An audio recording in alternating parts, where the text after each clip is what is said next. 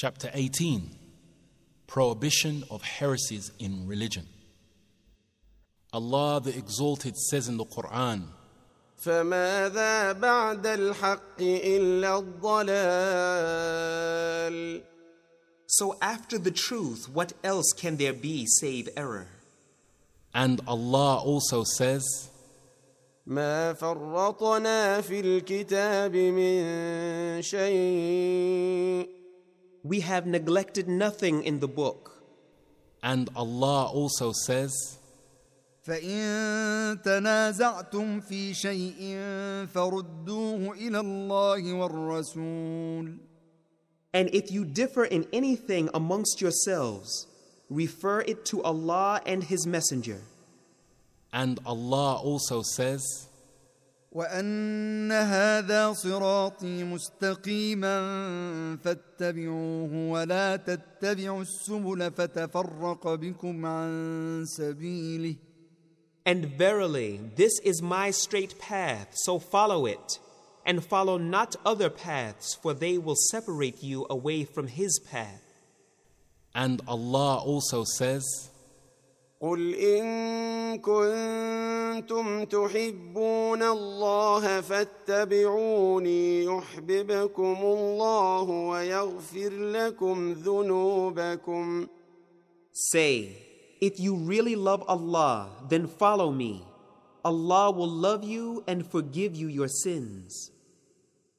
169. Aisha radiyallahu anha reported, Allah's Messenger sallallahu alayhi wasallam said, if anyone introduces in our matter something which does not belong to it, it will be rejected. Collected by Al-Bukhari and Muslim.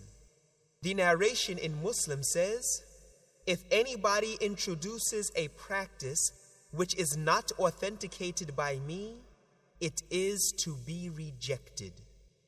Commentary. This hadith lays down a very important principle. Unfortunately, Muslims have not attached any importance to this hadith and the principle given in it, with the result that innovations in the deen have become so common that they have been taken for true deen. Our people act upon them and are made to practice them. One reason for this is their lack of education and ignorance about the religion. The second reason is their lack of understanding of the principle prescribed in this hadith, although it is stated in very explicit terms. The principle that we learn from this hadith is that every such action or activity is an innovation which is done as a virtue and to gain the pleasure of Allah, but is not consonant with the teachings of the Quran and Sunnah, or which does not agree with the interpretation of text given by the companions of the Prophet sallallahu alaihi wasallam or their successors, the Tabi'un.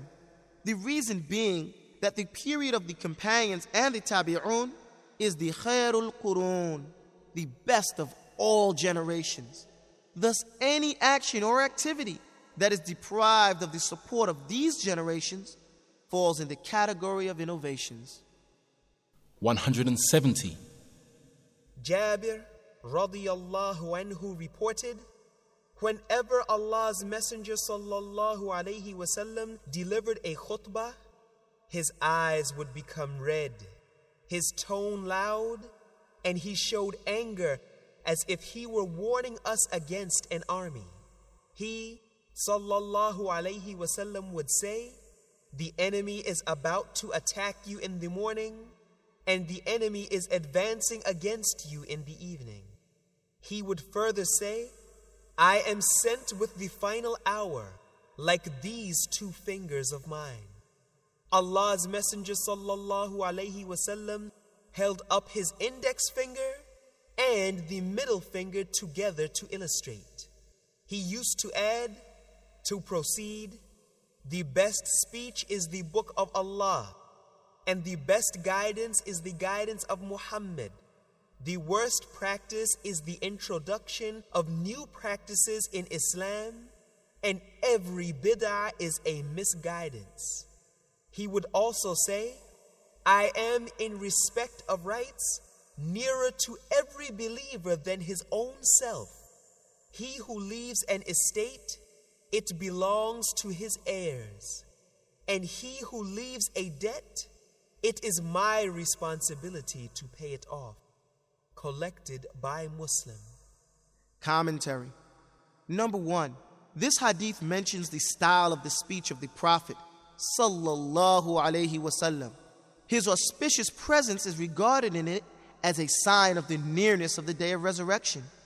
Number 2, it emphasizes the importance of the Quran and the Sunnah and brings into focus the destruction caused by bid'ah in the deen. Number 3, it clearly lays down that the orphans and the needy are the liability of the government, or Baytul Mal. The reason being that the caliphs were the successors of the Prophet sallallahu alaihi wasallam, and the work which was done by him in his lifetime was after him their responsibility. And number 4, the rightful owners of the deceased are their heirs and none else.